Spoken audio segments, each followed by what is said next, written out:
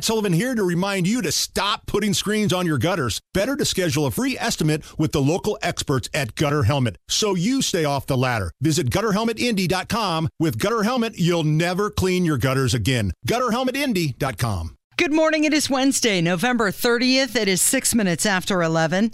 His name is Rob Kendall. My name is Casey Daniels, and we're glad you're joining us this morning. So, Richard Allen is likely the man seen and heard in the Down the Hill video taken on Libby German's phone just before she was murdered in 2017. That's what it says in the probable cause document, which was released yesterday. The names of the witnesses in the document were redacted.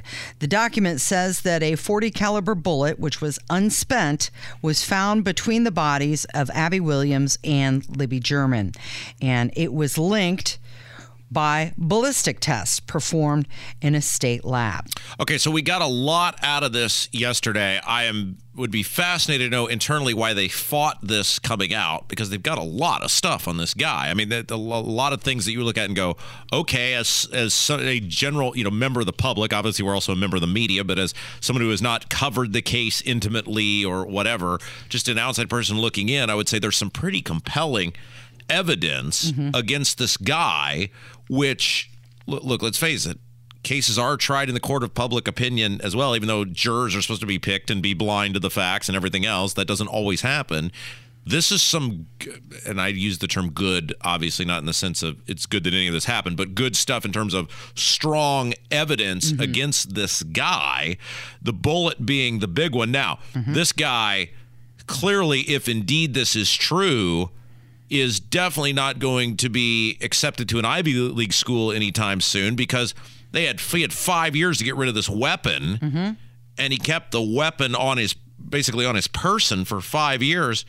If indeed it was committed in a heinous crime, and he had a million opportunities to get rid of this weapon over 5 years, what a ding dong. And I guess we're lucky for that. Also, I guess we kind of learned from this that it was gun related. Everything had been kind of sealed up on this, on what exactly happened, and if indeed this is to be believed, then that was part of the equation here. So one thing that is interesting, and I would love to know, and this affidavit, from what I saw, didn't really spell this out. It's kind of like if you're reading a book and then they just fast forward 5 years and they pick the character up 5 years later. They just kind of hop from 2017 to present day, and you don't get a real clear idea on what led them to him. Was this Keegan Kline? How did this guy get back on the radar? How did they get the ability to get the gun, etc.? So there's still, a lot of stuff that we don't know of in this, huge window here, but that seems to be a somewhat, if indeed it is accurate, it is to be believed, etc., a smoking gun, no pun intended. He actually admitted to being on the trails of the day that the girls went missing. He even said that he saw several females. He even described them. And then witnesses turned around and described a man matching his description, wearing a Carhartt jacket and jeans. And the witnesses also say that the man's jeans were muddy and bloody and looked like he had been in a fight. And they also gave a general description of a vehicle that was parked near the trails, and they said they saw Allen's Ford Focus, his vehicle. Here is the question, though, and again, we don't know this. Maybe there is a logical answer to it. There is strong circumstantial evidence. Take the gun out of the equation. There's strong circumstantial evidence on this guy based on what you said. WIBC.com has the full report. You can read the affidavit. It is public now. Many news agencies have published it. There's strong circumstantial evidence on the guy not related to the gun.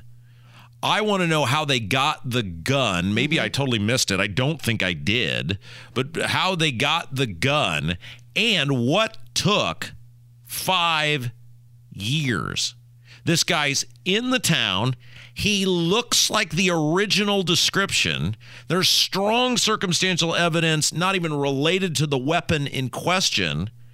And also, as a follow-up to this, why did they tell us to ignore the original description and go with this new description when this guy looks exactly like the first description? He looks nothing like the second one. Mm-hmm. He looks exactly like the first one. So it's almost like he was never even on the radar. He's denied knowing the girls or having any involvement in the murders. His lawyers have said they don't believe the state has much of a case. Well, I mean, if you the lab tests are connecting the bullet that was on the ground between the bodies and the one that he owned. Right. And what are his attorneys going to say? Well, yeah, he totally did it. And man, there's a mountain of evidence against him. He's totally screwed. I mean, they're of course not going to say that. But you've got him putting himself at or near the crime scene. You've got witnesses putting him there. You've got ballistic evidence that seemingly ties him to the act in question. Mm-hmm. But I just feel like there's a lot of holes still in this, and maybe it will come out in the trial. Obviously, it will have to come out in the trial about how they put this all together and what took so long. And I am just so fascinated with why they said do not use the first description, use the second description, when the guy ended up looking just like the first description. Now they want the case moved at least 150 miles from Carroll County. They said because of the extensive media coverage, it's impossible for this guy to get a fair trial. And they're citing Google Trends. They said that in Carroll County, between 1,000 and 10,000 times, his name was Googled in a county that only has 20,000 residents. So that is, on average, 50%. Yeah, no, one in every two. It's got to be moved. There's no way that they would risk something like this if they've got an ironclad case. And if you're a prosecutor, you'd almost want it moved. Because if you have ironclad evidence, mm-hmm. you don't want anything that says, wow, this guy might on appeal be able to have a case. And our system is based on innocence until guilt is proven. And even mm-hmm. this guy and everybody else is entitled to that. He deserves a fair trial. If they get him and he's the guy, then you want him to have a fair trial. They've got to move this case. Mm-hmm. But it just seems like the longer it takes, the fair trial. Well, it is, but you got to try to do everything you can, and within your power, they do have the power to get it moved out of Carroll County. Yeah. It's 12 minutes after 11 with Kendall and Casey on 93 WIBC. Let's talk about this rail strike because both parties, Democrat and Republican leaders, lined up to talk with Joe Biden, and they're trying to head off this potential freight rail strike. Now, they were supposed to have until December 9th, this deadline of December 9th to get this all under control, but things are moving faster than that. Well, so the problem here, so there's something like 12 of these railroad unions, and a bunch of them voted to approve this deal that Biden helped negotiate, and 4 of them I think did not, and it's almost like you got to have them all in together or it doesn't matter. And so the Congress has the ability, because of interstate commerce, they oversee that. They have the ability to force these workers to return to work. And so since 4 of these unions voted no, and while the technical day would be December 9th, businesses have to begin to prepare. What do we plan to ship? Mm-hmm. How are we going to get it there? Mm-hmm. Is there a way to make other plans? The Congress has to act basically immediately on this. And it is really an example of what complete hypocrites most of these Democrats are, because when they're running for public office, it's union everything. Mm-hmm. Unions deserve it all. It's the greedy owners that are sticking it to the unions. And if you're a union man, we're with you. What Biden do? He sided with the bosses and said, yeah, Congress, you better tell these ding-dongs to get back to work. Mm-hmm. Biden is sticking it to the union, which is the right thing to do, because these unions have tried to say, well, we've got the entire nation over a barrel here. We've got, I can't say that. We've got them by I can't say what I was going to say we've got them by, but we've got them in a hard place here. We know what they've got them by. Yeah, and so we're going to pressure them. And Biden was like, dude, midterms are over now. I can do what I want, and y'all forget about this by the time the presidential election's up, so get to work. Mm-hmm. Well, it does affect everything that consumers and businesses depend on, from the food we eat to the cars we drive. It's most likely been shipped by train. And if it doesn't move I saw this statistic and I thought it was staggering. If railroads did not move freight in the United States, it would take over 99 million additional trucks traveling on public roads, and it would take 4 times more fuel than rail to handle the freight that we Americans rely on every day. So Joel Griffith of the Heritage Foundation did an excellent job. I think he was on Newsmax yesterday. Did an excellent job of explaining what's happening and what's at stake with this if Congress doesn't act. Well, that's right. The railroad companies have actually been negotiating for 2 years with the unions to reach an agreement. And the deal that was reached in September of this year by the Presidential Emergency Board, it was a fair deal. 24% raise over 5 years, $1,000 annual stipends to railroad workers. It was a fair deal. And Congress really should step in now and enforce the terms of that agreement. It was fair. And what this potential strike really underscores is the stranglehold that unions have over our workforce. Is making it very difficult for employers to actually meet employee needs. So the bottom line of this is when you got 30% of our goods being transported by rail, if we have this railway shutdown, we estimate this will hurt families to the tune of $800 per month, families across the board, because it'll stifle the flow of goods across this country. So Nancy Pelosi said that she plans to hold a vote on the bill on the House floor today. Bernie Sanders said that he will push for a vote that aims to give rail workers more paid sick leave. All right, when we come back, the big announcement, Casey. Are we talking about your vacation? We have decided. Have you made a decision? I've taken all the audience input. There was some crisis this morning in terms of attempting to take audience input. We will give you all the details on all of that and audio from one of the people I'm going to meet while I'm on vacation. Oh, that's right. Okay, that's coming up from 93 WIBC.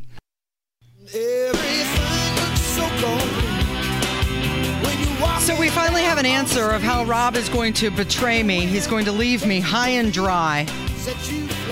This was a whole deal.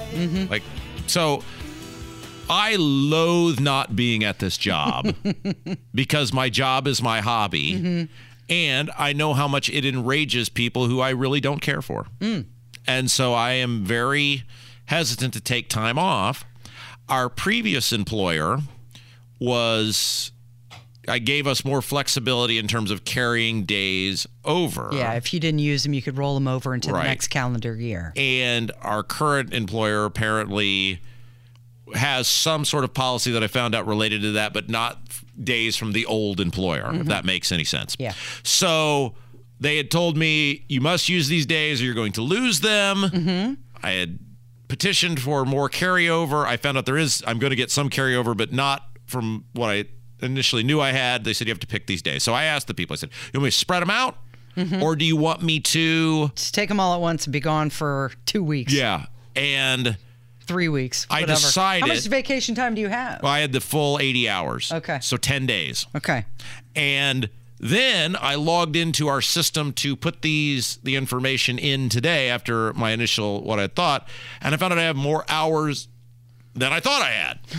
And I thought, I'm going to literally basically have to take off December 9th and be done for the end of the month at this rate.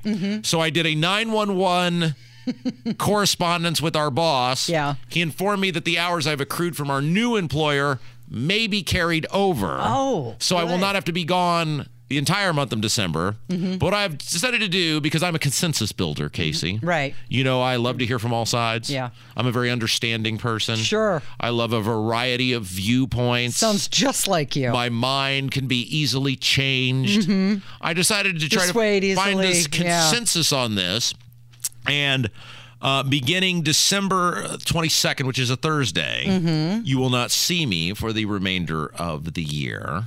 We do get the 23rd and 26th off as a paid company day, but I will be taking, so basically my last day here will be Wednesday, December 21st, and then you will not see me for the end of the year. Okay. And then I'm going to scatter my other days off beginning Monday, December 5th. Well, you came in this morning and you said, so I'll be here Tuesday and Wednesday of next week. Well, that's it until January. And I was like I was like, you cannot expect me to take all these days off. And then they were like, no, these hours, You can carry over. These hours you can't. These are what you have to use. This has been approved. Okay, so a little birdie told me that you did this last year as well. Yeah. That you saved all of your vacation days until the end of the year. Well, I got it, but they rolled them over. But they rolled them over. Okay. I understand why you had to do it this year because you were co-hostless. Yeah. And so you were manning the ship. You had the con. Yeah. But I'm here now. So why have you waited to take all of these days until they're forcing you? Well, I was under the impression I'd be able to roll them over again because I was able to manipulate that last year. Right. You weren't anticipating that we would have new ownership in September. And I told you, I get uncomfortable, and I'm like it sounds funny, but I get uncomfortable when I'm, in case you can vouch for this, like I get uncomfortable when I'm not here. Well, last time you went on vacation on, your honeymoon was when the overturning of Roe v. Wade from the Supreme Court came down. So, does that happen often every time you leave? Like a major story breaks? It's just like I feel like it's like being in the action. I need to be in the action. And then, so now that I kind of know the new policy of the employer and I've got a pretty firm grasp on what can be carried over and what can't be carried over, I think I might be able to accrue enough this next year that I can carry it all over and we'll just spend the whole year together. Until I get fired, inevitably. I found out that I actually have a couple days left that I have to take. So I'm thinking that I will take my remaining couple days when you're not here. And Kevin can just do the show by himself. Yeah, absolutely. Kevin, all the Uno Gold music. He'll bring his drum set in. It'll be great. I know the audience really wants to hear all the music stuff and the drums and all that. Absolutely. For the foreseeable future, I will only be taking off Monday, December 5th and Monday, December 12th. And then after that, it gets much more prevalent that I will not be in the studio. But for at least the first half of December, you people are still stuck with me. Send me an email with your dates. That'd be great. When we come back, I have a question for you because it obviously has been reported. Mike Braun, I found out, has confirmed. He did file the paperwork to run for governor. And I have a question about how we should cover Mike Braun. Okay. Because I think this is very interesting and it is half your show and I want your input on this. And also, we're going to play some audio proposing an interesting question about introverts. Yes. From Matt Walsh. Yes, and I'm actually going to see Matt Walsh. Right. I'm going to hang out with Matt Walsh. Right. On my vacation. I'm going to hang out with Matt Walsh in December. How about that? I don't know what days I took off now because there's like 9 lists. All right. Well, we're going to get to both of those things coming up from 93 WIBC.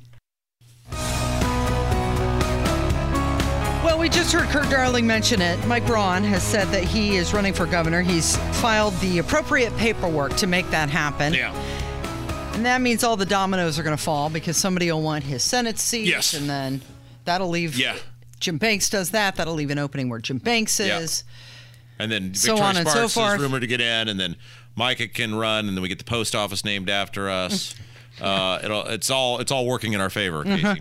Exactly how we planned. All right. So here is my question for you on how we handle Braun, because clearly he walks in as the favorite because he has infinite money and name recognition. Right. However, you know me. I don't care about who's going to win. I care about who's best for the position.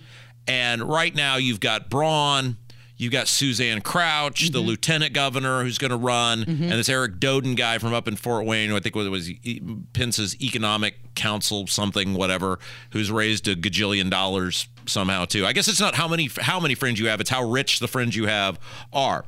Now with Braun, I will say this. I think Braun would be an infinitely better governor than the current disgrace we have as a governor.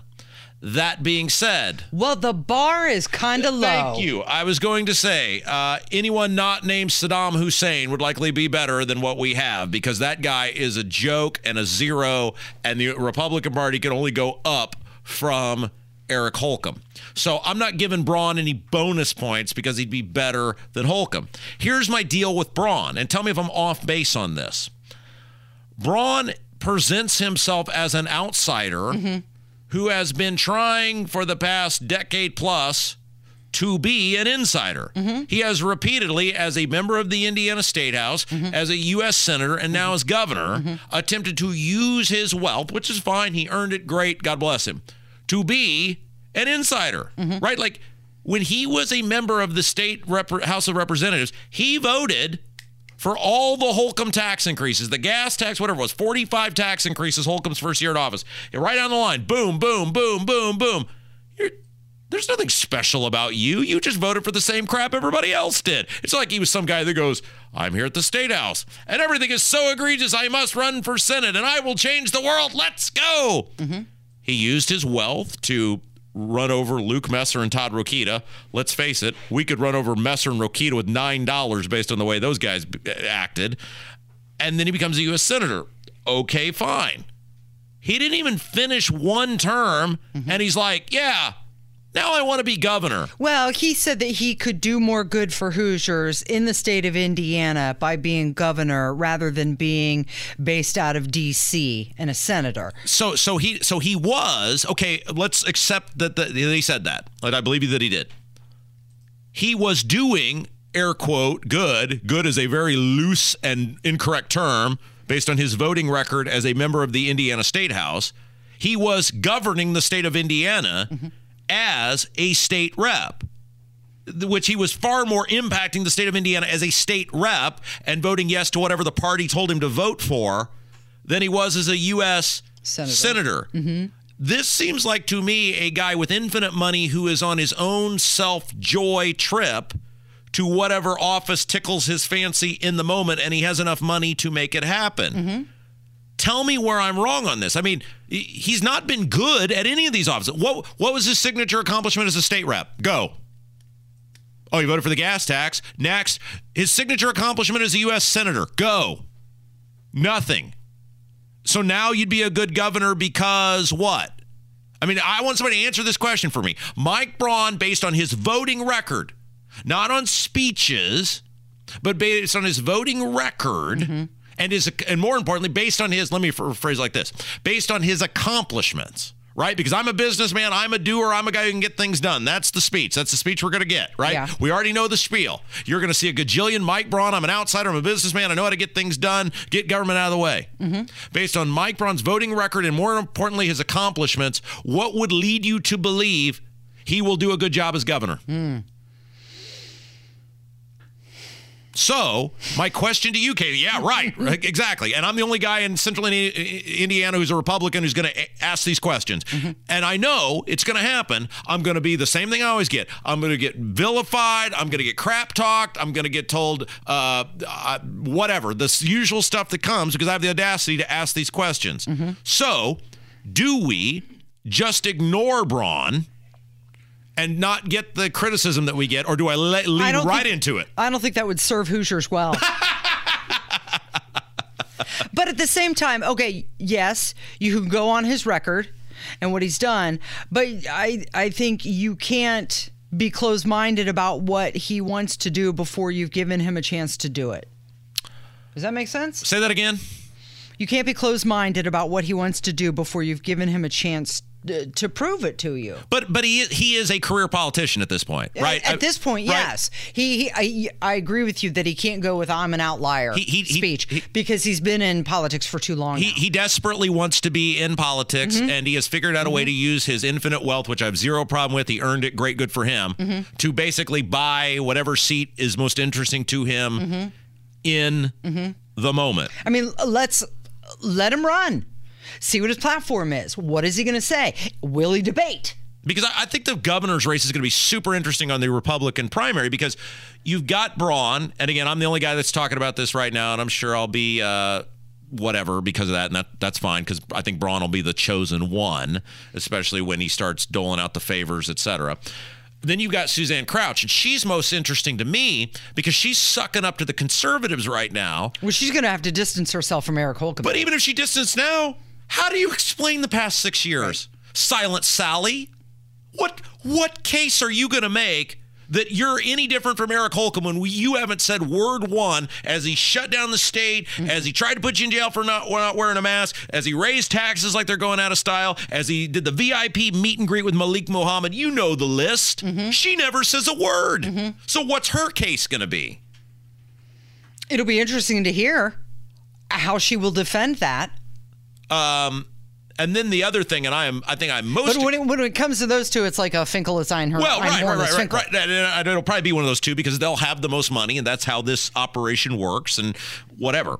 The one that's going to be more interesting to me is the U.S. Senate race, if indeed Banks and Spartz run, because I think either Banks or Spartz would be infinitely better than Braun was, and I might actually have to vote for a Republican in the U.S. Senate. I don't know that for sure, but I'm excited about that because those two would be giving up cushy jobs to try to get another job, and you want to see a fight to the death. You watch two people give up cushy jobs to try to get a job they don't already have. I'm totally excited about that one. Let's see the two goody two-shoes take off the gloves and hit each other with shoes and everything else. I'm totally stoked about that. You don't think there's going to be any sort of dark horse coming in any of these races? There could be. Who knows? I mean, Trey Hollingsworth has infinite family money, and, he's proven he's not afraid to use his family wealth to raise his profile. So, I mean... Jerome Adams is looking for employment. Oh, I would love nothing more than for Jerome Adams to run for either governor or Senate. And then you've got all these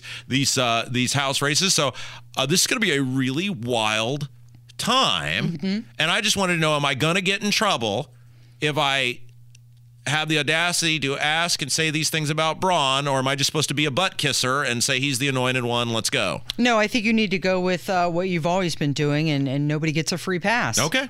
All right, that's how we'll handle it then. Okay. Hey, let's talk about Matt Walsh. You plan on seeing him on one of your many, many days that you have off coming up. Okay, so Matt Walsh works for the Daily Wire. He's a commentator. I find Matt Walsh fascinating because even when he's being humorous, his facial expression and tone never changes. Very monotone.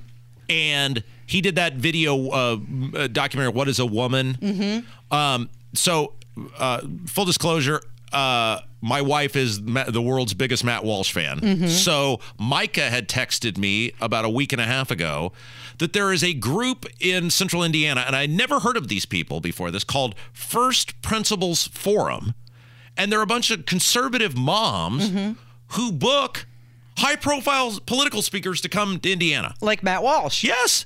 And so Matt Walsh is going to be at the War Memorial on December 17th.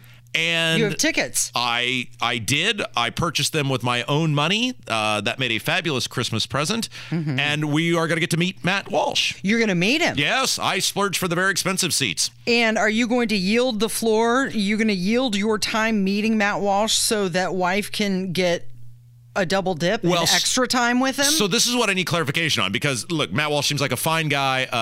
And if I met him, I would just look at him and say, tell me a joke, and nice to meet you. Yeah, don't tell me a joke without your expression or tone changing. Would be gushing. Right. So is this like make her day? Is it like I can say you go through and then I'll give you my ticket and you can go again, so you get double the experience? Yes. Or am I bound to have to go, and then can I just look at him and say I give my time to her, or am I bound to act as though I'm interested in all of this and actually participate in the meet and greet? I think more than anything that you should be supportive of her, but you should go along to make sure that she doesn't find the BBD.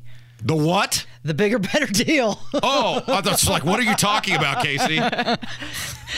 You better go. You better go with her. Oh, well, I think Matt Walsh is very happily married and has multiple children, and I'm not overly worried about that. But okay, so so Matt Walsh is going to be here December 17th. First Principles Forum is the group that's hosting him. And we're going to try to get them on the show, because I think what these people do is really interesting. I talked to one of them last week about coming on, because they're just like a bunch of moms who are like, we got to do something. I think they're out of Hamilton County, and they said, we need to start educating people on what's going on. I think a great way to do this is get high-profile speakers to come in, and they booked Matt Walsh. Love it. They're advocating. Well, let's listen to Matt Walsh. Here he is proposing an interesting question about introverts. Because this really goes back to an introvert-extrovert thing. And what I don't like is that in our society, it's always like, let's figure out how to get the introvert to come out of his shell and do things he's uncomfortable with. It never goes the other way. Like, it's never like, can we figure out how to make this extrovert shut the hell up for 5 seconds? Like, can we figure out how to put you in a shell a little bit more? It never goes that way, in society. I mean, that's a real fun. There's a book written about this called Quiet by, I think, Susan Cain, I think is the author of the book. And she talks about this, not really with dancing, but just about how it's like, society is set up for extroverts, and if you're a more introverted person, it's seen as sort of like this problem that we have to get you to not be that way. But we never stop to question what's wrong. Why? That's who your husband is. What's wrong with that? That's just who he is. You're someone who's extroverted, you like to dance. He's someone who's introverted and doesn't like to dance. Who's to say that you have the more correct way of looking at the world or being in the world?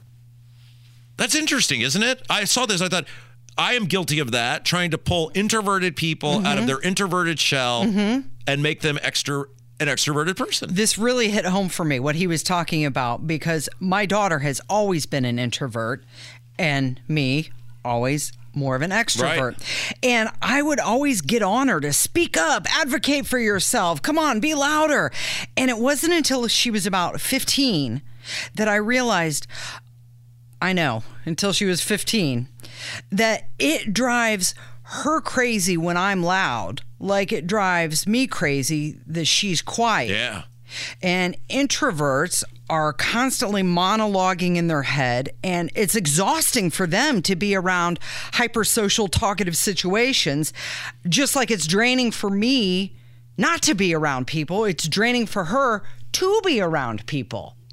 Yeah, I saw this. I thought this was interesting. I took pause in my life, and then I realized I'm not changing. You people need to be more like me. You think so? Yeah. I don't think it's a matter of you have to change. It's just a matter of understanding where the other person's coming from and accepting them. That's interesting. For the way they are. It is 11:45. It's Kendall and Casey on 93 WIBC.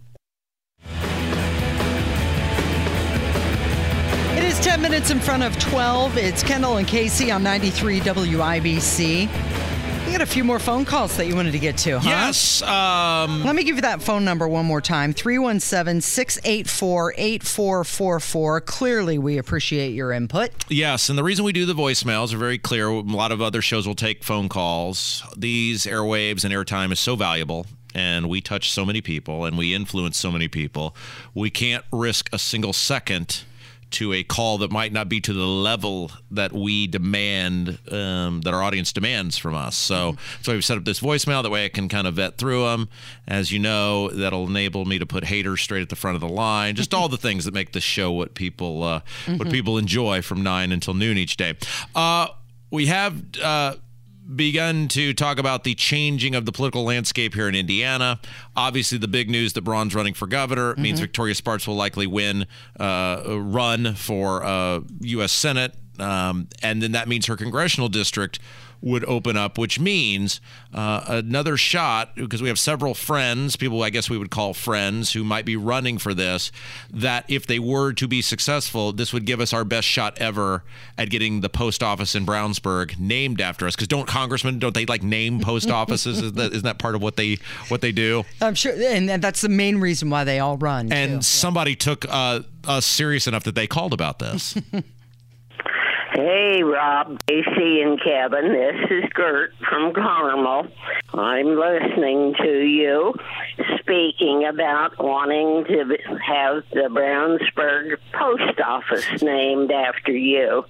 The closest Rob will ever come to the Brownsburg post office will be to have his picture on the 10 most wanted people in Indiana, and that's not a positive. I love you, Rob. Keep it up. Love, Casey and Kevin. Later. Bye. Oh, Gert is correct. That is the closest you will ever come. You can't even get on the wall in the Brownsburg High School Hall of Fame. Yeah, and I think after my comments on Braun, it's going to be another 4 years of the Sagamore, the Wabash being out the window. No. And I've sacrificed a lot for you people over the years. As you may know, yesterday, Casey, Todd Young voted once again to put the government in charge of your right to assimilate and have a contract with whoever you want. He voted to say that the federal government has the right to say who you can marry. He Now, the question about this is the gay marriage bill, whatever you want to call it. Mm-hmm. I was told there would be accountability for Todd Young. Weren't you? You remember those people? I do, and you were wondering when the Accountability Club meets. Yes, I don't know when this is happening. Has the club been formed? Because clearly, thus far since his reelection, it has just been more middle fingers to the conservatives who told me they were going to hold him accountable. So if somebody can let us know when this Accountability Club is going to start, it clearly has not started yet. Somebody wanted to call about that. Enjoy your show, and I'm going to tell you, I did not vote for the Duke of Spendenberg. I knew that when he went back to Washington out there that he would turn and vote right with the Democrats. He ain't nothing but a closet Democrat, and it's a shame that the state of Indiana and the people voted for that man to go back to be a senator, and they need to get him out, and they need to change the Republican Party to a conservative party. And I enjoy your show, Rob. Keep up the work. Keep telling the truth. I back you 100%. Thank you. Bye. So the final vote on that was 61-36, and Todd Young was one of 12 Republicans who voted for that. And this is what I've told you people. And now it's bouncing back to the House. You're never going to hold him accountable. He doesn't care about you at all. He laughs at you. He knew you would cower and vote for him because you're afraid of Democrats. You're never going to primary him. The system is rigged in people like him, their favor. You can't even, it's very hard to even get on the ballot to challenge him, much less beat him. He has infinite money. You had the opportunity to hold him accountable. You voted out of fear. You get the government you deserve. Todd Young will be laughing at you if you're a conservative for the next 6 years. All right. Thank you, Rob. Good job, Kevin. And thank you for listening today. And we're going to count on you to be back here tomorrow. This is Kendall and Casey on 93 WIBC.